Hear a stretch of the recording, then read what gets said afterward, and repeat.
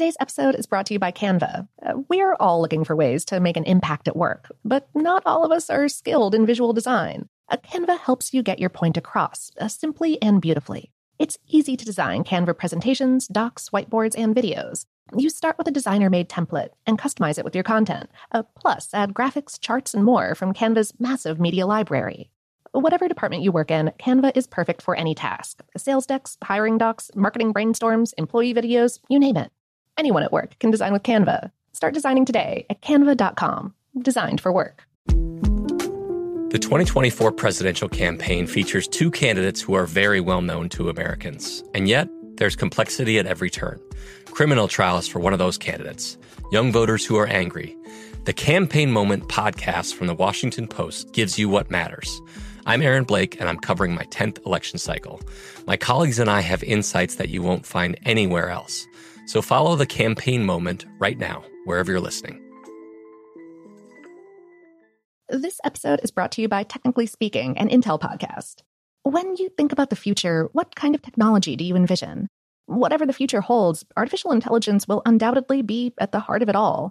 Join Graham Class as he hosts Season 2 of Technically Speaking, an Intel podcast, and hears from the minds transforming healthcare, retail, entertainment, personal computing, and more with the help of AI.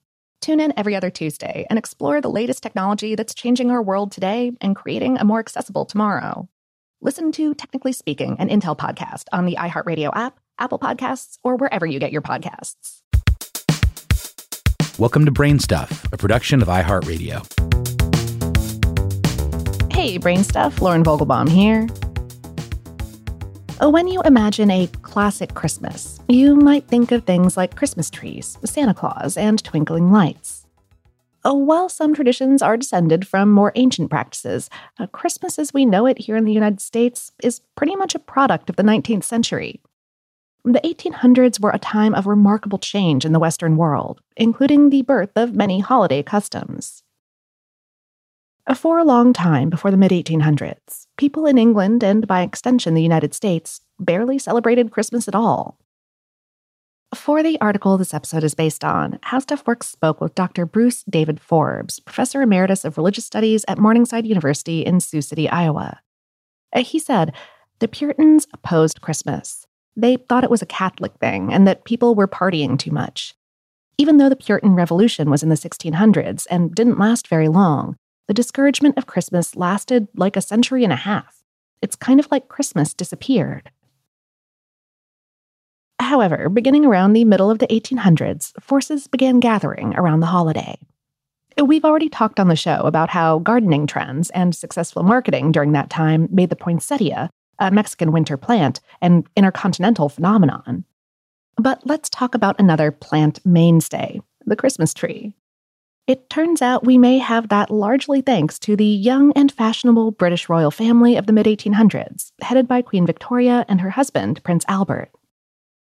Forbes explained, the Christmas tree we usually credit with starting in Germany. It comes to England because Victoria is of the House of Hanover, and that's German. Prince Albert is German. In 1848, London newspapers published a photo of Victoria and Albert, along with several of their children, gathered around a decorated Christmas tree on a table. In England, and soon thereafter in America, families everywhere began putting up their own Christmas trees. Forbes said, it took off immediately. In that image of Victoria and Albert, their Christmas tree is on a table, and the presents are hanging from the tree or on the table. As the presents get more and more crazy, of course, then we're going to need the bigger Christmas tree. And now we have floor-to-ceiling trees in our houses. And then there's Santa. While St. Nicholas was probably a real person, celebrated in certain religious circles for centuries, it was the 19th century that transformed him into Santa Claus. Forbes said, with St. Nicholas, we don't know what's legend and what's historical. He supposedly lived in the 300s in what's now Turkey, and he was a bishop. Nicholas had a reputation for generosity and was canonized. Forbes said, after that, he kind of becomes the protector of everybody. He's like a guardian angel. His saint's day is December 6th, so it's not Christmas, but it's in that season leading up to Christmas. St. Nicholas was especially popular in the Netherlands, where he's known as Sinterklaas. It was the Dutch who imported him to the Americas. Forbes said, Presbyterians, Baptists, Methodists, Quakers, all those people did not do Christmas in early America. It was not a huge cultural thing. But in New York, at the time New Amsterdam, the Dutch continue these traditions. That's how St. Nicholas gets his toe in the door. And the Dutch term Sinterklaas gets angelicized to Santa Claus. St. Nicholas's transformation to the modern Santa comes partially courtesy of writers like Clement Moore, who published A Visit from St. Nicholas, perhaps better known as 'Twas the Night Before Christmas, in 1823, and Washington Irving, who wrote a number of essays celebrating Old English holiday festivities and the Christmas spirit. These works introduced St. Nicholas to a wider audience. And then Santa morphed from a jolly old elf with a miniature sleigh and 8 tiny reindeer to the figure with a fur-lined coat, a bushy white beard, and rosy cheeks, thanks to a political cartoon from 1862. Inspired by tales of St. Nicholas and folk art of elves from his native Germany, cartoonist Thomas Nast published the image of Santa bringing good cheer and warm socks, among other gifts, to Union soldiers on the title page of Harper's Weekly. Meanwhile, electric Christmas lights didn't become common in American households until the 1930s. But like so many other Christmas traditions, they were born in the 1800s. In 1871, businessman Edward Hibbard Johnson hired a young inventor named Thomas Edison at the Automatic Telegraph Company. When Edison left to form his own company, Johnson went with him. Edison famously patented the electric light bulb in 1880, and Johnson invested some of his own money to start the Edison Lamp Company.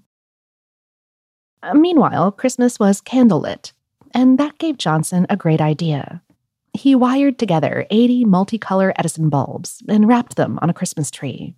The decoration got a lot of press, though they were still too expensive for most people to afford for another few decades. But okay, there is one more part of the traditional Christmas season that we haven't discussed yet: commercialism. Okay. In 1843, English writer Charles Dickens published a story that would cement a particular form of Christmas cheer, or should we say spirit, in pop culture forever. In A Christmas Carol, grouchy businessman Ebenezer Scrooge is visited by 4 ghosts. Marley counts. Literally, it's what he does too much of, anyway. And Scrooge winds up learning a lesson in humanity. But long before A Christmas Carol was a December mainstay of local theaters and singing Muppets alike, Dickens was, in his own time, wildly popular.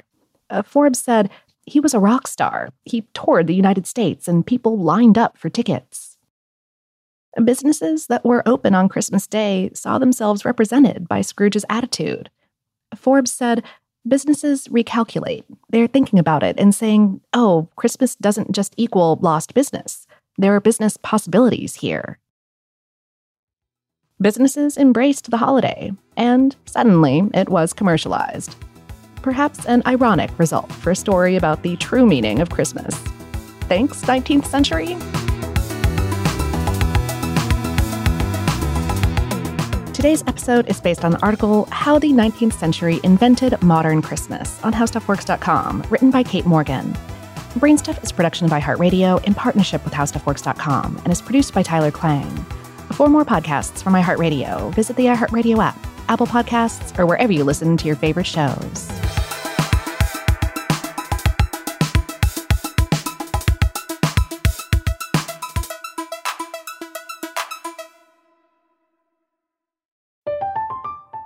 I'm Katya Adler, host of The Global Story.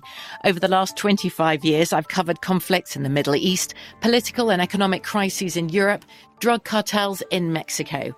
Now I'm covering the stories behind the news all over the world in conversation with those who break it.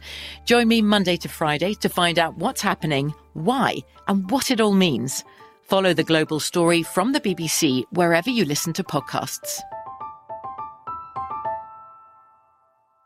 Today's episode is brought to you by Canva. We're all looking for ways to make an impact at work, but not all of us are skilled in visual design. Canva helps you get your point across, simply and beautifully. It's easy to design Canva presentations, docs, whiteboards, and videos. You start with a designer-made template and customize it with your content. Plus, add graphics, charts, and more from Canva's massive media library. Whatever department you work in, Canva is perfect for any task. Sales decks, hiring docs, marketing brainstorms, employee videos, you name it. Anyone at work can design with Canva. Start designing today at canva.com. Designed for work.